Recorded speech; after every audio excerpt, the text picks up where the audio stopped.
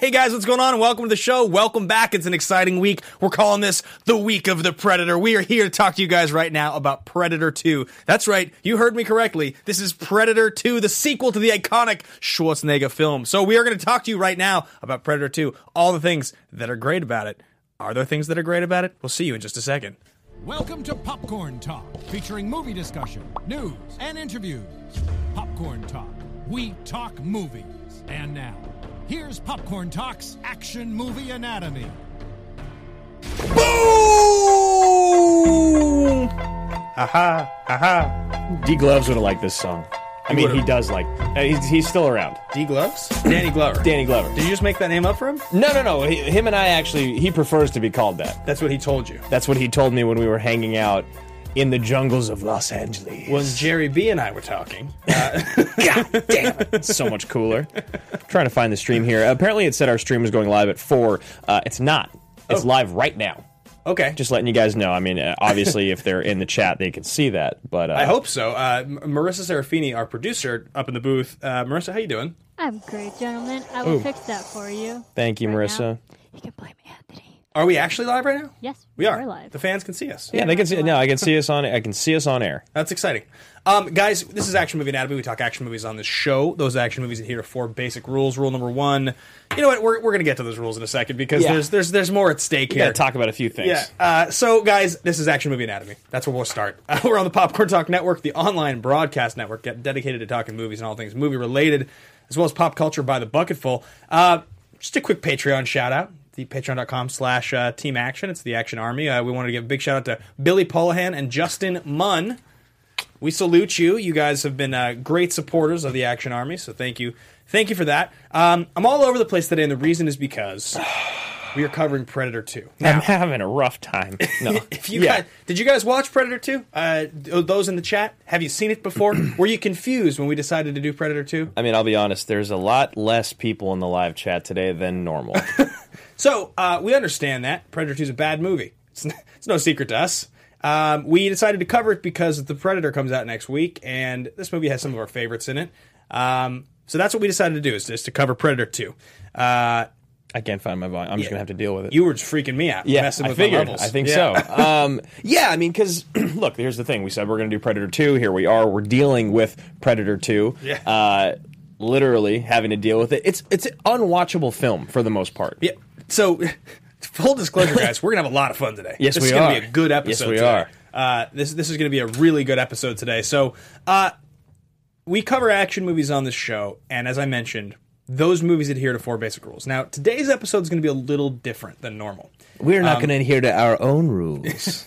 We're going to break the rules. They're made to be broken. They only live to get radical. Yeah, exactly. So rule number 1, traditionally on the show, is the hero always plays by their own rules. Well, I would say that in this film, Danny Glover does. Yeah. We're doing okay. 1 for 1 so far. D Gloves plays by his own rules in this film, whereas in in the other film in which he plays a police officer in Los Angeles wearing the same outfit, he plays more by not Murtaugh's rules. He plays more by Mel Gibson's rules. I just was thinking about our impression series, which we're going to get to in a second. Officer Murtaugh. I want to do one in Danny Glover's shooter voice. Bubbly swagger. Oh, bubbly swagger. I want to do one in that voice. Honestly, he's way sweeter in Shooter than in almost anything else. Yeah, he's great.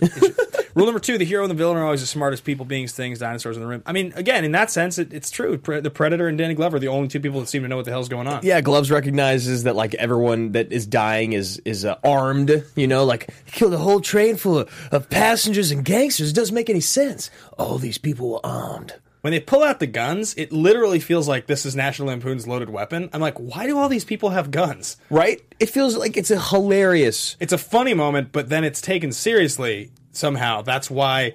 Well, I mean, like, do you remember when we were growing up, like, Los Angeles was kind of painted as, like, the ghetto? Yeah. And, like, that's where shit went down. Like, if you moved to L.A., you're probably going to get shot. Yeah, and, right. Like, don't wear blue, don't wear red. It was real. It was real. And, like, this is, I think, that. Oh, there's so much to talk about that. Rule number 3, the movie is driven by a police, military, political, or mercenary figure. Yeah, absolutely. He's a He's a chief of police. He's something. They think he's not. They think he's a traitor. Yeah. But yeah, he's a cop. He's a cop. Yep. He's a good cop. He's a best damn arrest record. Yeah. And rule number 4, the movie contains a minimum of History one of explosion. violence. Tons. So this movie Perfectly fits the rules, other than it sucks. I mean, it hits the rules, and that's not really that surprising for when it was made, 1990. Yeah, it's like this is like what we when we first made the show. This is the type of movie that we would frame the rules around because, as you can see, it follows all of them perfectly. The only rule that we didn't put in was the gratuitous sex scenes needing to be in any R-rated action movie that came out between 88 and 96. The amazing cocaine scenes with the Colombians. Oh, at the I beginning. He like wipes it on his jacket. I like when the one gang member just like pats it on his shoulder. Yeah. It's just like so outrageous. Like, so anyway, guys, those are the rules of action movie anatomy. We are going to cover Predator 2 today. That's what we're going to be doing. But we also are going to be weaving in Predators. We're also going to be talking about Predator and a little bit of The Predator, probably. Though we'll get to that in a minute. Coming up today on the show, though, we are going to be talking about all those films. We're going to be doing definitely thesis statement because it's important that we have strong opinions on this film. And then we also are going to be examining some of the other things like what the hell happened to Adrian Brody's career? What was that about? Right, youngest person to ever win an Oscar. Yeah, male. Yeah, leading actor. Leading actor. So there'll be plenty of things to talk about on the show today. But coming up first, we are going to watch the trailer right now. Leading actor. Los Angeles, 1997. Sweet. It's the hottest summer on record. Pollution is choking the city. The gangs control the streets. Oh, man. Just like full-on assault rifle battles all day long. And then like there's still an organized police force. All the guns in this movie, To get worse. they all like feel like futuristic a little bit. And like how did the CG get worse from 1 to 2? All the guns have like enormous sights and like huge appendages. Will you turn my volume on 2 up for me, please? Like steel. Incredible. Turn it. Is that better? Yes. I'd turn it down before. You don't know what you're dealing with. I love his voice. Yeah, I do too. His voice is really the best part of the film, almost. Heat and conflict. Busey? Yeah. Yeah. Oh, he is definitely the best part of the He's movie. my favorite He's on part. Yeah. safari. Lions. Tigers. The bears. Oh my. Oh my.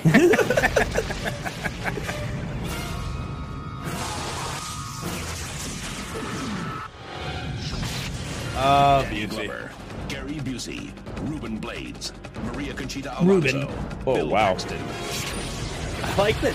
I love that Busey's second bill. Yeah, I mean he's second build on the everything online too. Yeah. That's why I pulled him. Because when I made the outline, I hadn't seen the movie yet. Opens Thanksgiving Everywhere. Excellent. People watched this film because it had a brand behind it. Yes, it That's sure the did. only reason. Yeah, even though it had its superstar not behind it. So this movie is so interesting, and it really does demand that you and I do a different episode than normal. Trailer is pretty much par for the course for the time. Yeah. Oh yeah. And so yeah, let's hop into our thesis statements here. Yeah, I think it's a great idea. My thesis statement is literally going to be Gary Busey is the best part of this movie. Oh yeah, That's it. I mean, I thought about it long and hard. Like I really, he is distinctive and entertaining, and this moment in Busey's career is like probably my favorite moment. Yeah. Because younger Busey, 70s, 80s Busey, like the Buddy Holly story, he's pretty good. And his stuff in the 80s, he kind of falls out of favor. Like I like him in Big Wednesday. His stuff that he gets a little later. But this is the year before Point Break. Like this is like, and it's like I think 2 years after Lethal Weapon, Right? Or 3 years. It's 3 years after Lethal Weapon. So like his like 87 to 93 when he sort of came back on the scene as like he was like grizzled a little and he was like kind of slick. he wasn't crazy yet. Yeah, right. Exactly. He's a caricature of himself in this film, and he works in that sense. He's Right. like he feels like the star when he shows up. For me, that's just because I love him though. Yeah, no, I completely agree. And for those at home, if this is your first time watching, first of all, there's a lot of other better movies to watch. I mean, you should definitely watch this episode. But the thesis statement is something, it's your biggest boldest thought about the film. And so if you could bring up only one thing about the movie, it would be this thing. If you were at a party and you could talk about Predator 2, leave the party after you make this point. And mine is... Drop the mic, yeah. is that Predator should have never been anything other than a standalone film. Predator should have been Boogie Nights. Predator should have been all those things that you really want a sequel for, but you don't get it. Right. Because it doesn't deserve one. It's not deserved to the franchise to make one. Children of Men. Yeah, Children of Men. Like so many movies that we've covered. Like, look, The Last Samurai, I love The Patriot. Don't make a sequel. They're already like more samurai with Tom Cruise. Yes, they're already gimmicky enough. You know, like the first Predator is in that middle category that we talk about for a reason, and we love that movie so much. But like, you care about Carl Weathers, and you care about Bill Duke, and you care about Schwarzenegger, and like all the aspects of the film are so much better done than this movie. So like and then there's all the Predators and like, you know, Alien versus Predator and the whole franchise, that whole nightmare. It should have all just not happened. And look at Terminator. Yeah, so just the first two. So I think this is a great segue for us, because this kind of will invite the conversation for what this episode is mostly going to be about. So to date, including The Predator, if I am counting correctly, there have been 6 Predator films, right? There was not a third AVP, right? There's Aliens versus Predator, Alien versus Predator, Requiem. There wasn't a third one, was there? I honestly could not tell you, even though I've seen every single one. I think there have been 2 AVPs. So there have been 6 films in the Predator franchise. We can both agree that 5 of them are bad. Neither of us have watched The Predator, by the way. I had a screening. I kind of like Alien versus Predator, the first one, where they go in the temple and the ice yeah, place. Yeah, I actually I saw that in theaters as a kid, and I think that, or not as a kid, but you know, when it came out. Yeah, right, 10 years ago. Yeah, I think that is why I have a slight like affection for that film, but they're all bad. Yes. Yeah. Neither of us have watched The Predator yet. No. I had a screening I was supposed to go to this week in New York. I ended up having to go on a later flight. I missed it, and I haven't been particularly compelled to watch it. I've heard pretty bad stuff about it, so I would imagine I will watch it. But all that being said, this franchise started in 1987. Yes. 31 years later, we've got 6 films and only one good one, and it was the original film. Why did the tone of this franchise change so much? Why did the first film succeed, and why have all the rest of them failed? I think that's the first question I want to try to really break down. Yeah, and so what is it about the first one that we love so much? And I think what it is that it feels, even though there's ridiculous moments around it, it actually feels like an intense horror movie when the Predator's just hunting them. You know? Yeah, one of the things that I will say a lot about that film, and I know I've made reference to it, and I think probably I talked about it on the episode we did, because we covered Predator 1 3 years ago. We covered one of the first episodes. It's like the 6th episode or something like that. One of my favorites we ever did. We both love Predator. Oh, yeah, absolutely. You made me really, truly love Predator. Before, I just liked it, and now I'm in love with it. It's a classic. Yeah. And I think what makes the first Predator so good for me is it has all of the elements that, like all right, I guested last night. This is a shout out to a member of the Action Army here. I guested on Eddie Green's Terminator 101 podcast last night. Right, yeah, you were telling me about that this morning. And so Eddie he's doing a show that's all about like Terminator news, Terminator interviews, getting ready for this next film next year. And so one of the things that I mentioned though is if you think about the mid 80s and the brand of Schwarzenegger, Carl Weathers, Stallone, these guys, there was this real like we're tough guys who make serious movies, but don't take ourselves that seriously. That's kind of what the tone was. Yeah. So, but as you transitioned into the 90s, into the mid-90s, you saw Schwarzenegger going from, like, trying out Twins to making Junior, to making Batman and Robin, to making, like, silly movies. Like, his movies got sillier and sillier. Yes, Kindergarten Cop. Up. Like, he started wanting to make comedies. Same with Stallone. Stallone in the mid-90s started doing the same thing. And so I think sort of the brand that was associated with these guys, their movies, became a lot more lighthearted. And I think the thing that makes that first Predator so good is McTiernan wanted to make a serious movie. Like when they're in that helicopter and they're all listening to the music and they're getting ready to jump out of the helicopter, and all of a sudden that music cuts and the red light goes on, you're like, it's the middle of the night. These guys are jumping out of a helicopter into the middle of the jungle. They have no idea what's out there. And we don't know what's out there. Schwarzenegger admittedly looks pretty tough in that movie. Oh, he looks super yoked, shredded. Dude. Him and Weathers look yoked. Bill Duke's like pretty intimidating. Like the characters don't seem as silly. No, they're all awesome. And so the movie takes itself more seriously, which is really important. Whereas in like Predator 2, you can't start it off with this like crazy, like warfare madness and then dumb down the movie to just this cat and mouse tale about like people we don't care about. Also, Predator 2 thought that it was like, we're going to go hard R. We're going to make this even more gory and effed up. And like, we're going to have like crazy gratuitous sex and so much violence. And like really crude jokes. Like, I mean, Paxton's line actually when he comes in is like one of my favorites. He's like, doctor tells me he needs a semen, stool, and urine sample. I'm like, look, guy, I'm in a rush. Can't I just leave you in my underwear?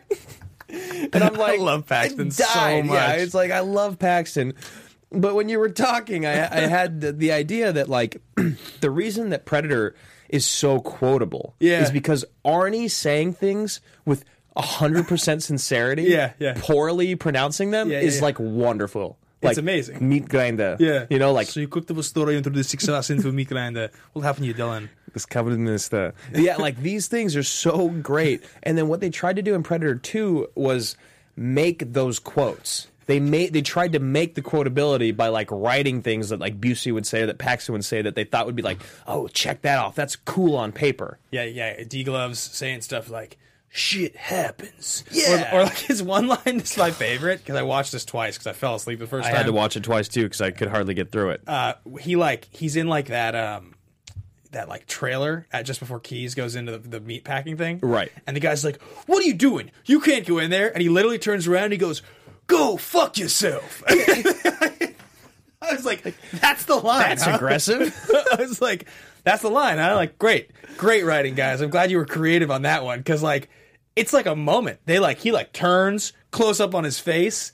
Like, wow. Yeah. And like the amount of scenes that they would start with Danny Glover running away from them and running into them was pretty phenomenal. And I just like imagine like this whole like set and Danny Glover's like, you just got to run from here to here. And the very first one is when he's like leaving the beginning after like the crazy, like the ambulance scene, all the people, he's like, get out of my way. And he like runs. If you watch him, he stops running at the end of the scene. He like loses his pace because it's like the end of the set. And I just found it very comical. It like, because so my story about this film is that when I was a little kid, and I don't know if you had the same experience, but like, so I loved comic books growing up, and there was this thing they used to do where a feature film would come out and they would release an adapted comic book version of the feature film. So I've talked about this before because my older brother had one for Return of the Jedi. He also had one for Predator 2. That's pretty sweet. And the Return of the Jedi one. So I knew Return of the Jedi better than any of the Star Wars films because I had read that comic book so many times. But like the Predator 2 comic book I had, like it's all of it. It's like even word for word in a lot of cases. It's like the hottest summer on record, Predator vision, like all of it. And so I like really remember a lot about this movie because of that comic book, not because I've seen the movie a bunch of times. That's pretty funny. And like but I just like remember watching this as a kid and being like, oh, I mean like, you know, Predator's sweet, and there's like Batman versus Predator comics, and my dad loves the Predator movie. I was like, this must be a good movie. I was like, it didn't occur to me as a kid that Predator 2 was bad. Right. Do you know what I mean? It's because when you're a kid, you kind of just take what you're given. It was like really violent and awesome. Yeah. Like Predators in it. Danny Glover's saying bad words. Right. You know, like all these things. Where do you think on the list of people they wanted to star in this film Danny Glover was? Oh, like 13th. Yeah. like probably like at least 7th or 8th. But they're like definitely probably pretty low down there. They're like, hey, D-Gloves, can you talk to Mel, see if he wants to star in this?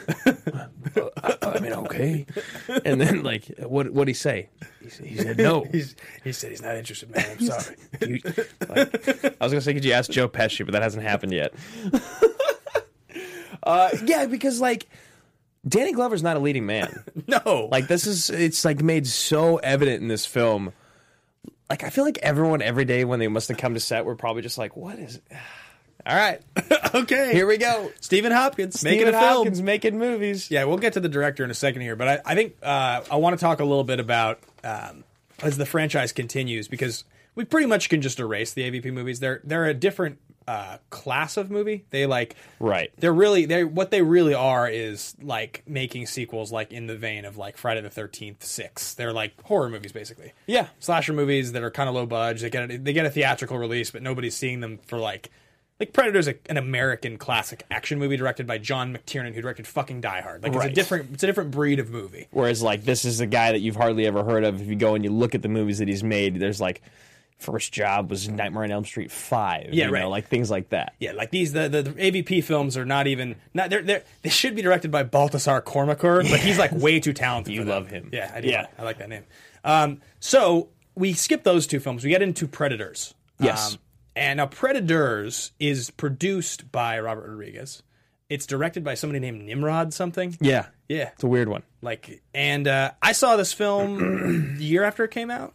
I imagine you probably did too. This feels like This is one that I feel like I might have missed just a little bit, but I have seen it, and you know, you and I went in, or we didn't watch together, but we tried this week to watch all three of the films, Predator, Predator 2, and Predators, and like Predators is such an interesting film because like you've got multiple Academy Award winners in there. Yeah, Mahershala Ali and Adrian Brody. And you've got the money, you've got the budget, the set design, you've got a great supporting cast, but like you and I talked about how Adrian Brody might be the most miscast person in a film ever in this movie. It's so laughable. He's just always talking like this. Yeah, you got Larry Fishburne, Walton Goggins. Yeah, who also talks like this. Like even Larry Fishburne is talking with a weird voice, and then Walton Goggins. Yeah, I'll leave real quick. Yeah. I'm on board. And then Walton Goggins is just like doing what he does, being kind of a fuck. Do you know that's the first time I've ever heard you not call him Walter Goggins? It's because you said Walton first. You were going to say specifically. I was like, God, what is that guy's name again? I hate him. I hate him so much. But I actually like Walton Goggins. I actually really like him as a character actor. They literally all they did was take Sam Rockwell from The Green Mile and just put him in Predators. Yes. Yeah, it's the same character. It's exactly the same thing. Just like this, he's the whole monologue he has about like, when I get out of this jungle, he's like, I can't wait to just go back and rape all these beautiful. You're just like, who even wrote this? Yeah. And then greenlit, and then like on set with the women around being like, that's good. That's a take. We're going to moving on. Yeah. Oh yeah. It's the writing in this film is suspect. Well, so that's again like, so is that like one of the biggest things about why this franchise just goes downhill is because the writing in Predator is so simple.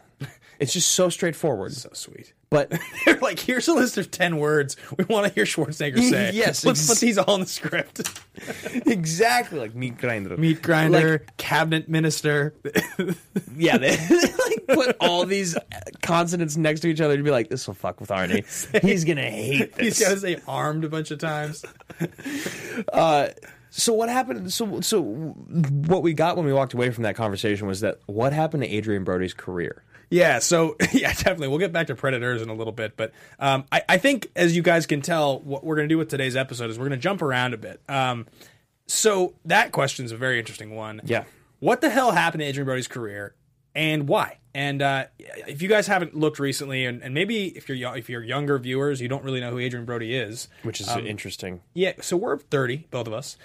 You are a career actor. That's what you are doing and want to do. So you've been paying attention to great performances your whole life. I'm a big movie fan. Yeah. So when this movie came out, when The Pianist, the film that he won his Best Actor for, he actually went to the same acting school I went to. Really? I remember. Yep. He. Some of you guys probably don't know this, but I moved to LA a long time ago. When I was 17, I moved here. I went to 1 year at the American Academy of Dramatic Arts, and he went to the American Academy of Dramatic Arts in New York.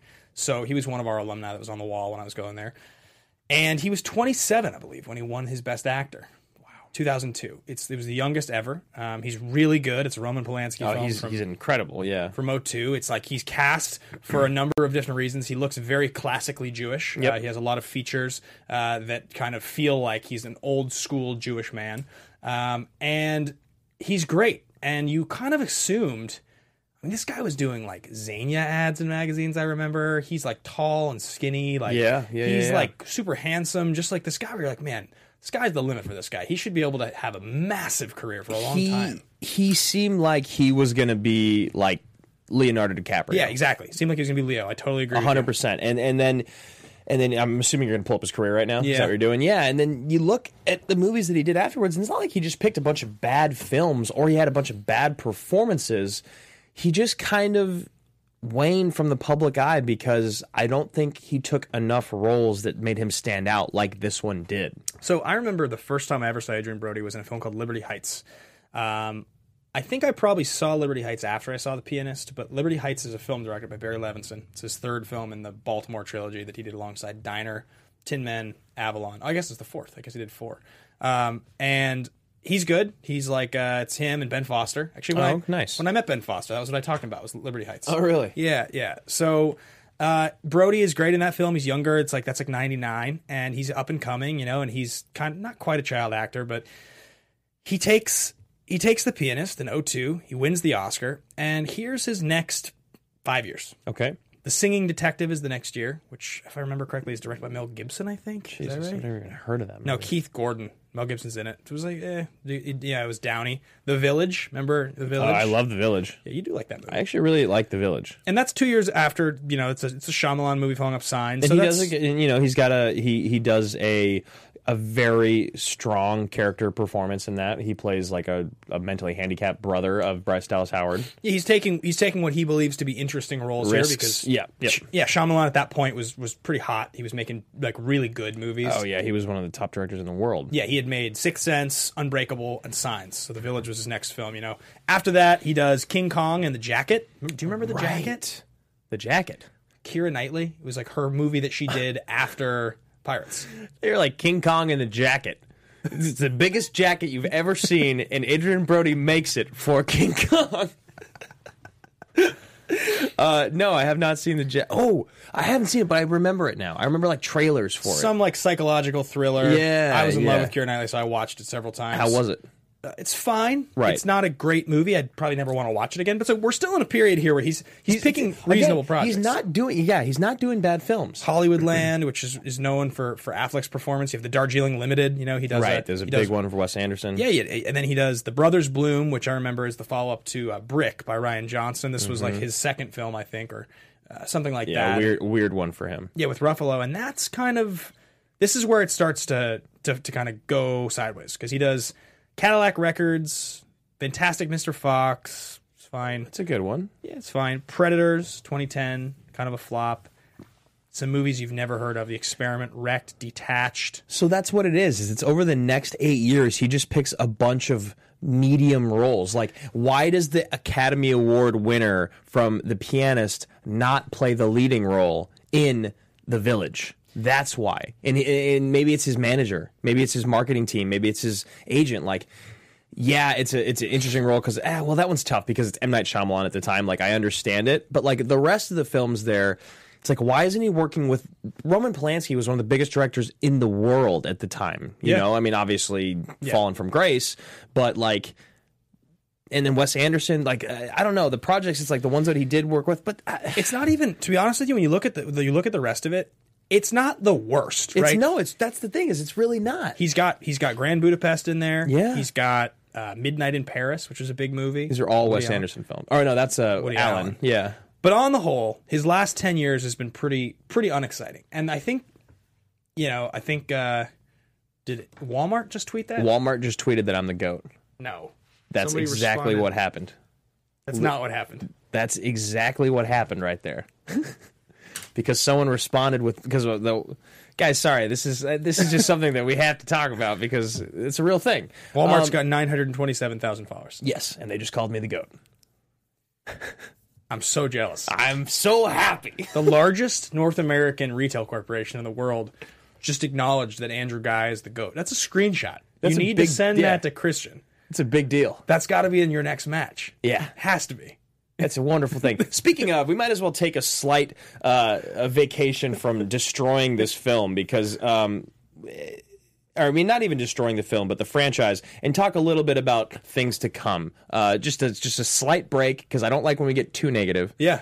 Let's just talk really quickly about what we're doing this weekend, and then we'll come right back into what we're talking about. Very exciting things coming up here. This is going to be our fist pump moment right now. Absolutely, This is that moment when something happens, you're just like, yes! I get to watch the rest of this movie. So that didn't happen for us. Yeah, not in this film, though Busey showing up was pretty exciting. So over on the couch here, on the other side of the room, we've got some packages. They were shipped today and arrived. They were waiting for us in the studio today with a personal message written from two very special people. Yes. Very, very special. And those people are Andrew Guy and just no kidding. I wrote it to Ben. We got a message. It's written to the commanders-in-chief of the Action Army. You've given us 3 years of kick-ass entertainment with the best damn movie show the internet has to offer. From every, I'm going to kill the motherfucker, to damn him, damn that man. From Cruise to Cage, Denzel to Jerry B, Diane to Alicia, that's Diane Lane, and from the rules to the pitch. This is our time to give something back. We hope you both enjoy the nectar of the gods and the glasses to house it. We encourage you to open this bad boy for the watch-along. May there be a few more 100 episodes. We salute you. Hashtag the two assholes, Jarvie and Denuzo. Just the...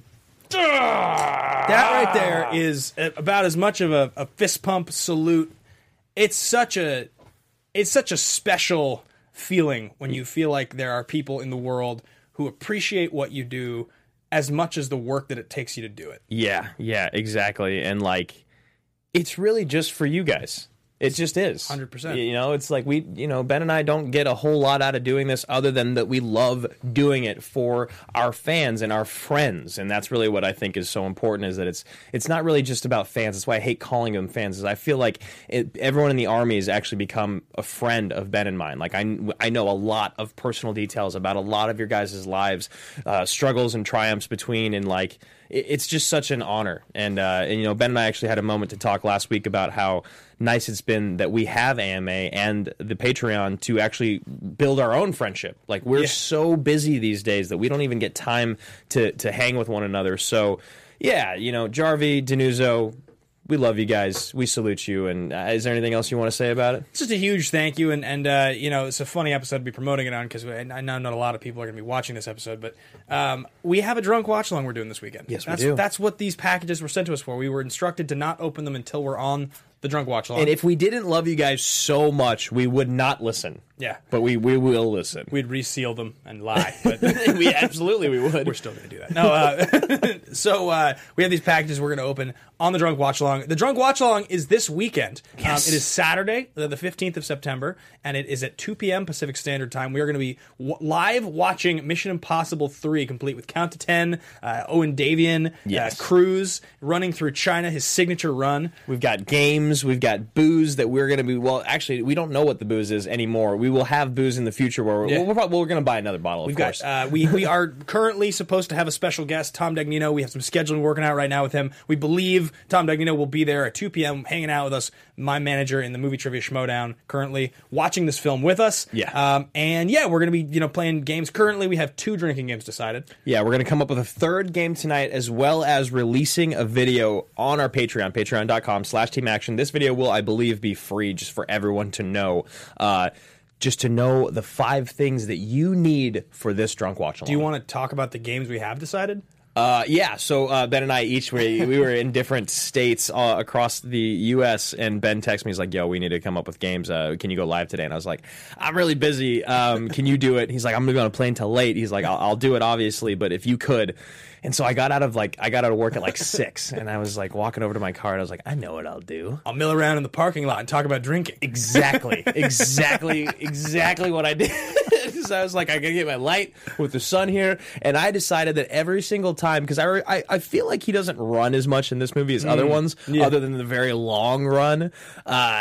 But my rule, and here we go, I'm going to go here, is every single time that Tom Cruise runs in Mission Impossible 3, you must take a drink. It's a good one. It's going to be a good one. And I almost feel like we should just have to do a full pull the whole time he's running at the end of the movie. But we'll probably die if we did that. Just a bottle pull? Just bottle pulling through the whole thing. Maybe we have some 40s on site. We can do that. Yes, because we're too classy to drink 12 ounces. Yeah. So I came up with one as well, guys, and mine is every time one of those fake mask ripoffs happens, where you find out that it's not the person you thought you were watching, but it's in fact someone else because they ripped their face off, you take a drink. So those are the drinking games that we have established so far. Quick clarification: we will not be disgracing this studio with our antics. We're going to be doing it off-site. We'll be doing it off-site. We will be Ubering to and from location, and we will be ordering food. We're going to be as responsible as we can about this. So without any more information, we digress. This is going to go back to our Predator episode. Terrific. Lovely. Do you have any fist pump moments at all from any of these movies? I mean, not Predator 1 included. Right, of course. I personally actually did have one from last night, and I think it's almost the same as yours. It's when Busey shows up, but it's not just when he shows up. I have it specifically written down. It's because he says his line. where he goes, and tigers. I've waited a lifetime for this, and I'm not going to miss a chance. I was like, yes, you're going to die. You're going to die. Such a gruesome death. Yeah, I was like, you're going to get a brutal, brutal death. You're probably even going to get scarred first. And then they did, yeah. So that was actually my fist pump. Like, it was a true fist pump because because, you know, again, and as many people have said in the chat, like, they had a really hard time getting all the way through this movie. Oh, yeah. And I really did, too, especially because I tried to watch it on, what's today? Thursday, Wednesday. So Tuesday, I tried to watch it Tuesday night. I think Keith, right? Like, I tried watching this, couldn't watch, won't be watching the episode. Yeah, it's like straight up, like, you guys are not doing yourselves favors. And like, I tried to watch it on Tuesday night, and I realized after it finished that I didn't watch any of it. Did you play Clash the whole time? I played Clash the entire time. Can you do that? Because I'm telling you, I've tried. I am noticing the motor function difference of a single second you miss. Yeah. Is the difference between winning and losing a game. It is. You can't watch a movie and play. No, you can listen to the movie. Yeah, that's totally. it. Yeah. So I was like, I can't do this again. And so last night I tried to watch it, and in that moment when it happened, when Busey said that, I was like, I almost texted you. But we were already like been texting back and forth about other stuff. But I was playing Clash. So I didn't want to. But yeah, so that was my moment. I think it was because I was like, this is. Oh, it's because I already knew your fist pump was when Busey showed up. That's why. Feel it. Yeah. Yeah, I love when Busey shows up. This is one of the movies that, you know, I think I've told the story on here before, but, you know, my brother gave me a VHS copy of Point Break when I was growing up, and that's how I got into Point Break. And Busey's so sweet in Point Break. He's so easy to make fun of because he's got all his lines, like the meatball sandwiches line, and he's just so silly. There's something about the sound of his voice and his teeth. So I had this phase in 7th grade where I watched like 12 Busey movies. I watched like... Oh, yeah, you told me about this. You've seen more Busey movies than anyone I know. Yeah, I'm talking some bad ones. I watched Buddy Holly's Story, and I watched Big Wednesday. I watched Fooling Around. I watched... oh my God, Fooling Around you literally can't even get. I had to order a VHS copy off eBay. I watched Breaking Point, which he did 2 years after Point Break. I watched Drop Zone. I watched Surviving the Game. I watched Chrome Soldiers. I watched so many bad Busey movies. It was outrageous. Right. And this is one of the ones I remember watching. Like, if this movie ever comes up, I know it so well that his character's name is Keys. I was like, actually, you know, Busey was in Predators. I was like, yeah, he plays Keys. Yeah, he plays Keys. Yes. Finally, it all paid off. That's the thing about this whole movie trivia showdown thing is now all that useless knowledge we've had our whole lives will come to the forefront and make us seem like champions for a moment. I'm going to go through a couple here. Don't really have one. Paxton. He is a lovable douchebag, very much like in Aliens, but not totally an unredeemable character. Excuse me. He goes out as a hero in the end. Nice. Yeah. Nice touch. I like that. Paul Denuzzo, alien skull in the Predator ship. I did like the initial cleaning of the skull of the gang member. Totally. I was really worried that he was drinking the straw, though. You know how it's like slurping off? I was like, man, if he's drinking out of this, I'm turning it off. If he's drinking this, I'm turning it off. An enormous straw. Yeah, I was like, this is a Predator straw. Thank God it wasn't. Also, I'm an idiot for thinking that they would even do that. Let's see, Alex McFarland, my favorite thing is the fist bump, is the alien... Oh, is of aliens and Paxton yelling "Game over, man." We couldn't agree more. We love Paxton so much. Yeah, so that's it. That's a great reminder, by the way. If anybody here, because you never really know where in the story people are finding this, and where they came along. Yeah, we did an episode on Paxton after his untimely death last year, and we called it Paxton Movie Anatomy. And it was kind of a Twister episode. We talk about Twister, which I know, which is Zachary Shelton, one of his favorite films. So shout out to you, Zach, whose birthday was last week, and we did shout out on birthday, Zach. Way to remember, man. We felt bad about that. Yeah, and so you had asked about that. So that episode actually kind of doubles as a Twister episode. We talk about him a lot. But I love Paxton. That's a fun one to go back and revisit. So yeah, I think your fist pump moment there is pretty strong. There's definitely some in this movie that I remember I just can't stress enough how much this movie reminds me of being 8. There's just something about this movie that makes Predator I had all the Batman versus Predator comics. I remember. Oh, I forgot. I knew those existed. Yeah. Are they sweet? I don't have any idea. Right. I thought so when I was 8. They were great. I had them all. I read them endlessly. No, I mean, there's a lot of shit in this movie that's just like total fist pump worthy. I mean, definitely everything Busey says. One of my favorite things, and again, I was on a podcast called So Fast, So Furious this week. Okay. It'll air on the Film Threat Network, I think. Friend of mine, yeah, you were telling me about this. The host of it. I don't think it's actually premiered yet, but it's about to. And one of the things we were talking about is like this age-old tradition in stupid action movies where the FBI are total dickbags. Oh, always. And they're incompetent, and the cops are like, you're not on the street, man. Yeah. You don't know what's going on. And like, that's totally this. Keys is totally that dickbag who's like, you don't understand what you're dealing with. Which is so funny because now that time has just moved forward, we all know that it's the exact opposite. But for some reason, back in the day, we just love the idea that every cop on the street was a genius. Die Hard, it's the same thing. It's the same thing. Al is way more capable than Johnson & Johnson. Every movie, the FBI are jackass idiots. And so is the U.S. government. And even down to The Rock. Oh, yeah. The government's the only idiots in the movie. Oh, yeah. Every time. It's amazing. This movie has that same thing. The one guy, like Keys' right-hand man, that actor who's in all that stuff, you know what I'm talking about? The white guy, real square-jawed, kind of handsome. Who's Keys? Busey. Yeah, no. I know exactly who you're talking about. He was in The Patriot as the traitor. Yeah, and isn't he in Independence Day? Isn't he the general who like blows up with his nuke or whatever? He's in a lot of movies. Yeah. Yeah, what about him? He's one of those, he's in there. Of course he is. Yeah, he's one of those like, guys that's in all these movies. Like you're like, oh, another throwaway action character part. Another tertiary character? Got it. Yeah. Though he doesn't die. He survives at the end. Shocking. Like everyone else does. Yeah. I want to talk a little bit about Stephen Hopkins, the director of this film. Yeah. In Australia, I'm just going to read this. In Australia, he made the Dangerous Game, 1987. This helped him get a job directing Nightmare on Elm Street 5, The Dream Child. And what I think is so interesting about this is he always talks about films and like what his mentality was when making them. And then in hindsight, it's always like, I probably could have done a little bit differently. So he's like, later, Hopkins said, I went at it like a dog and had a wild, fun time. But when I look back, I think I'm the luckiest guy in the world because I don't understand how it all occurred. And then he talks about Predator 2. He's like, yeah, the film was a mistake. I'm pretty immature, really. So it was kind of a laugh. And then he followed it with Judgment Night, in which he says, it was a mess. I haven't been able to watch it. And so, like, again, after Predator 2, he said he looked around for a good film for a long time, and I couldn't get anything I wanted to.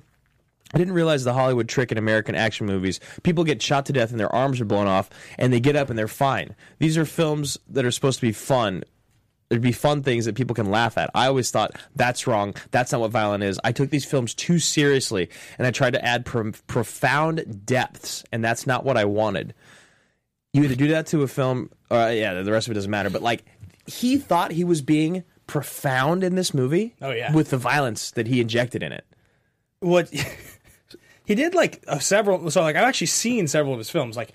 Obviously, Predator 2. We both like The Ghost in the Darkness enough. Oh, I forgot he did that. I love Ghost in the Darkness. That movie's enough. Yeah. And I think there's one more kind of legit movie that he directed. I don't have it in front of me.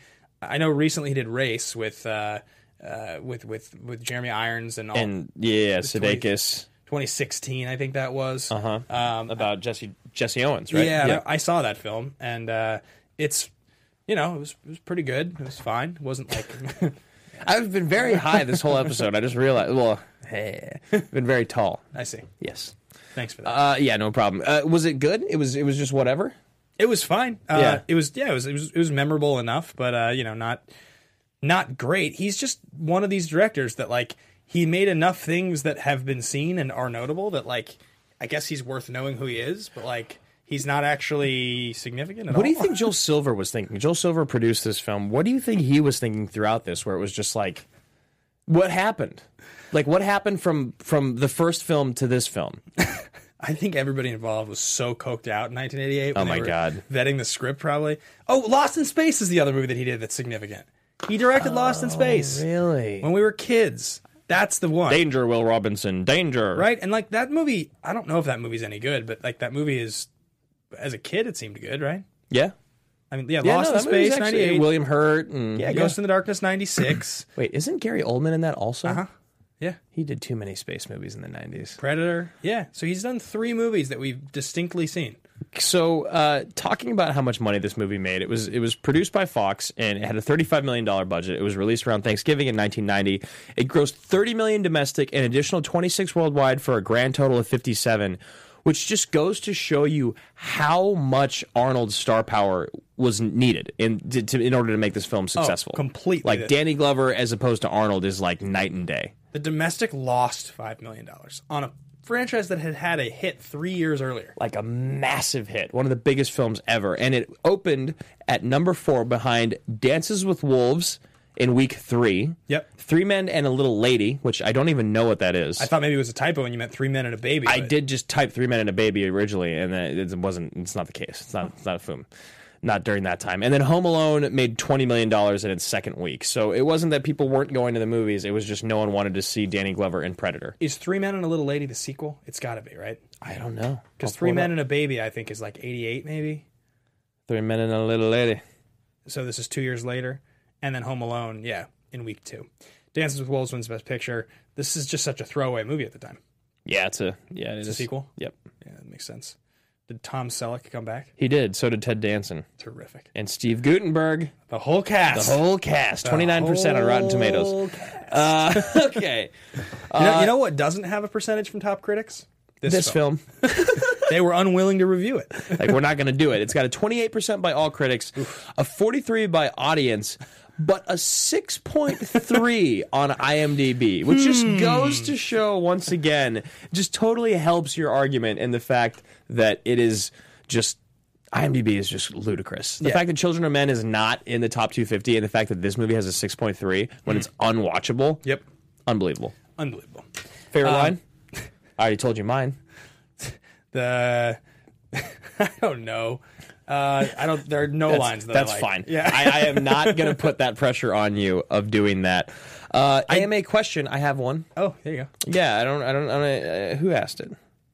Got it in here. If you were going to say something, please continue. I don't want to cut you off, but I have this. I think what I was going to say about this film is that there's nothing to say about this film.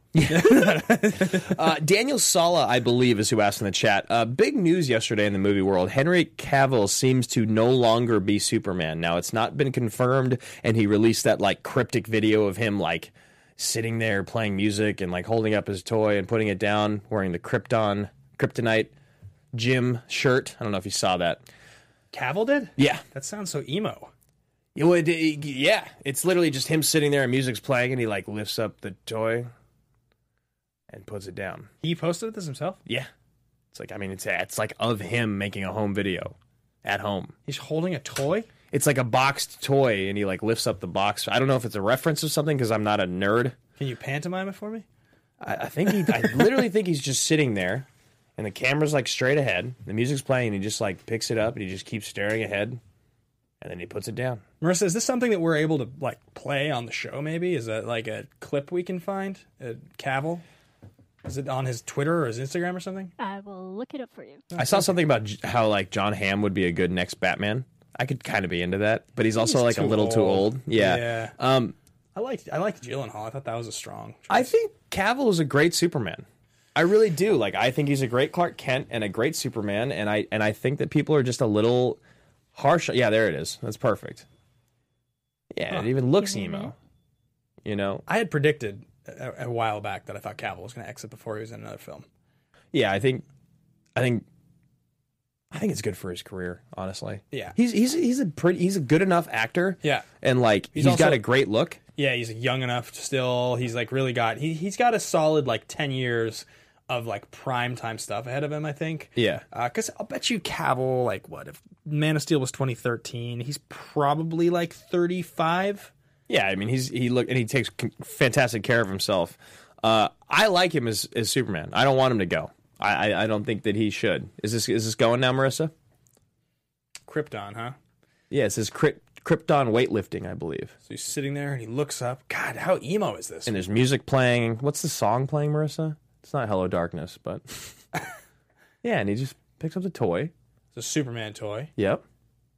What is he doing? And then he puts it down. And that's it. Do you not think this is absurd? I mean, of course I think it's absurd. That's why I brought it up. And that's it. That's the end of the video. Thanks, Marissa. Thank you so much for finding that. What? Some executive at Warner Brothers is sitting there watching this and be like, what a jack-off. We're never hiring this guy again. Never hiring him again. $5 million to... Nope, gone. Yeah, he's just... The Witcher. What is he doing? You saw that he booked The Witcher, right? Yeah. Yeah. Which is cool. You ever played that game? No, but I've heard it's sweet. Yeah, people Yeah, like it's a it. big one. Who would you like to be Superman? I don't even know. I feel like he's such a great Superman. Yeah, I don't know. It's really hard to cast Superman. Like you tend to usually have to find an unknown. Yeah, you have to have a very, very specific look, Yeah. and you can't be oversaturated in any market. Yeah, it's like Superman and Jesus are the two, right? That's if you get cast as either one, it's supposed to kind of kill your career. Yeah, That's what people always say. yeah, that's true. Batman, for some reason, you're able to walk away. Yeah, so thanks for the question, Daniel. I don't think Ben and I really have a great answer other than the fact that we both like Henry, and we both know that it's going to be really, really hard to replace him. That video, however, really weird. I think the success of Mission Impossible 6 is a big factor in his bargaining power. For sure. I think how like he wasn't like that great in it, he was good enough in it, but the fact the movie was such a hit and so many people saw him do something high profile that wasn't Right, but do you think it's like that like curse of the fact that it's just Tom Cruise again? Like, honestly, dude? Because if Henry wasn't in it, like maybe it would have had a drop off from like 2% of ticket sales. Oh, I don't think the movie was at all successful because he was involved. Right, I know, Yeah, but yeah. I just mean like, I wonder if execs see that and they're like, look, he did a good job, but Yeah. they didn't go to see him, you know? I just think that his brand significance and the like marketability of him as somebody, like he was seen by a ton of people in Yeah. a role that wasn't Superman. Yeah, and we liked him. Yeah, exactly. So cool. I think that's. 3 categories. I mean, we could do each one. Revisiting, we always use Predator as an example. Why don't we just do all 3? Okay. So yeah, guys, there are 3 action movie categories: totally ridiculous, totally legitimate, and ridiculously legitimate. You know, they are pretty self-explanatory. We've explained them a lot of times. I think Predator 2 is pretty clearly just totally ridiculous. I completely agree. It's don't totally think ridiculous. Any way that's any different. What about Predators? I feel like Predators I'm actually more okay with calling ridiculously legitimate. It's not totally legit because it's just not good. Yeah. You know? It needs to actually be good. How does it end again? Are they on a hunting planet? Is that what it is? Like when it all...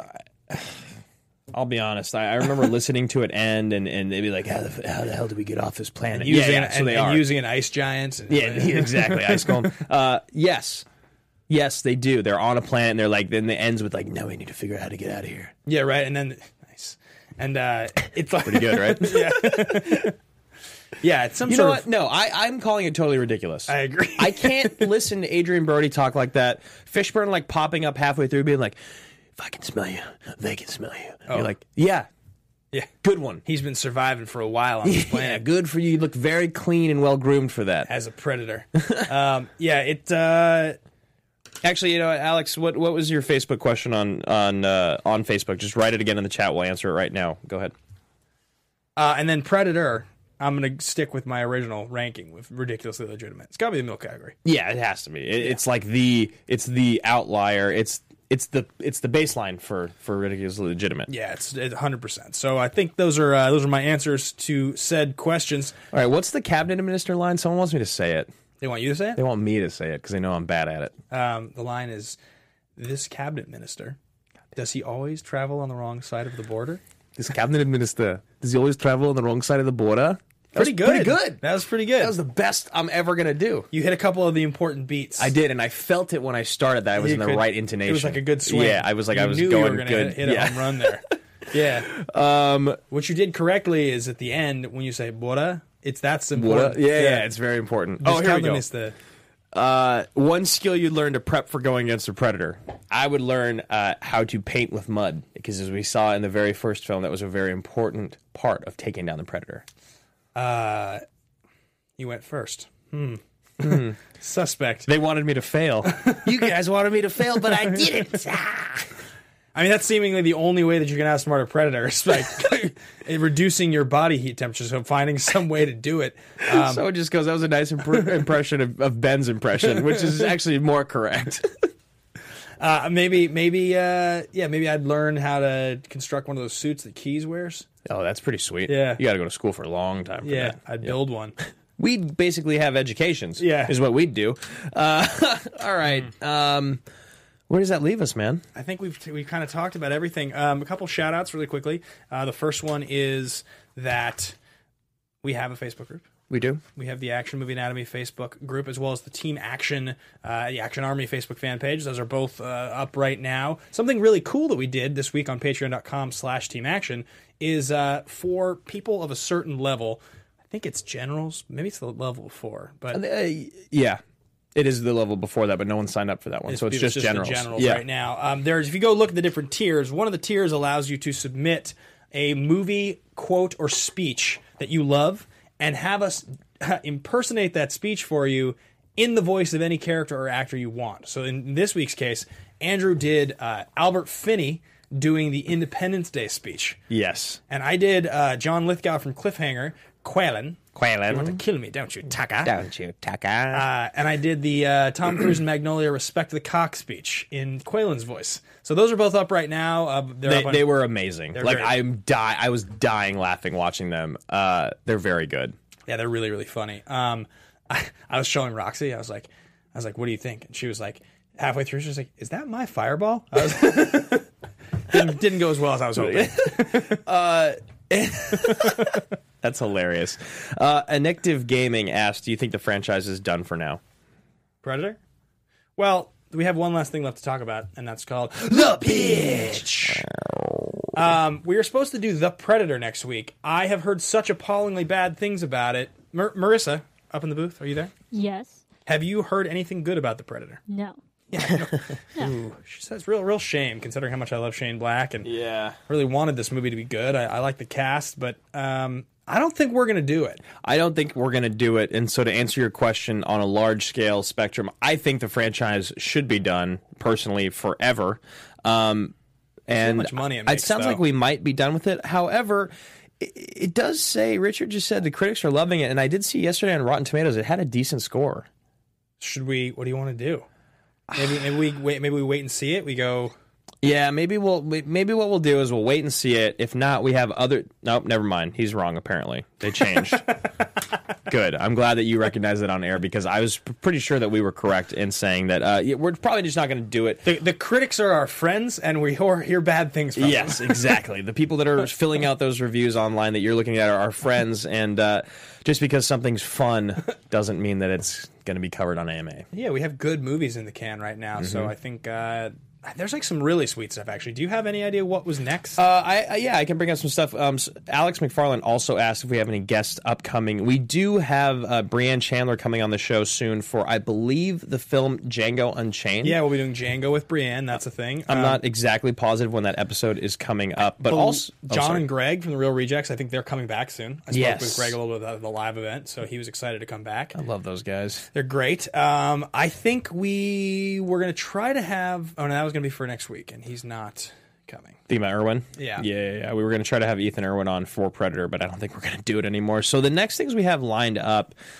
which is actually kind of nice, we can just kind of let you guys know, because we do have the next month planned out. We have The Abyss coming up next. That's for Paul DeNuzzo. Big shout, Paul. Paul, that is your general reward. After that, we're going to either do the Robin Hood, the new one, or we're going to do the classic Robin Hood Costner with Men in Tights. Yes, with Carrie Elway. No, Prince of Thieves with Costner. Then the week after that, the 10th, we'll be doing, or actually these are all a day later. The 11th, we'll be doing Django with Brienne. Sweet. So those are things that are upcoming. As for next week, we're not 100% sure, but we will obviously keep you guys posted. Yeah, and we're going to have reaction. We have the reaction to Drew's match against Mark Riley that's up currently on the Patreon. And Schmodown. We didn't do our Schmodown Corner. Actually, do you want to... We have like a couple minutes. Do you want to do Schmodown Corner real quick before we wrap? Yeah. I don't have sunglasses. I just have these glasses. You look like a model. Thank you. These are Tom Ford glasses. Are they really? Yeah. That's really nice. Thanks. Yeah. I thought you'd appreciate that. Yeah. I know you like him. Because I'm a douchebag. Well, because we like suits and he makes suits that we can't afford.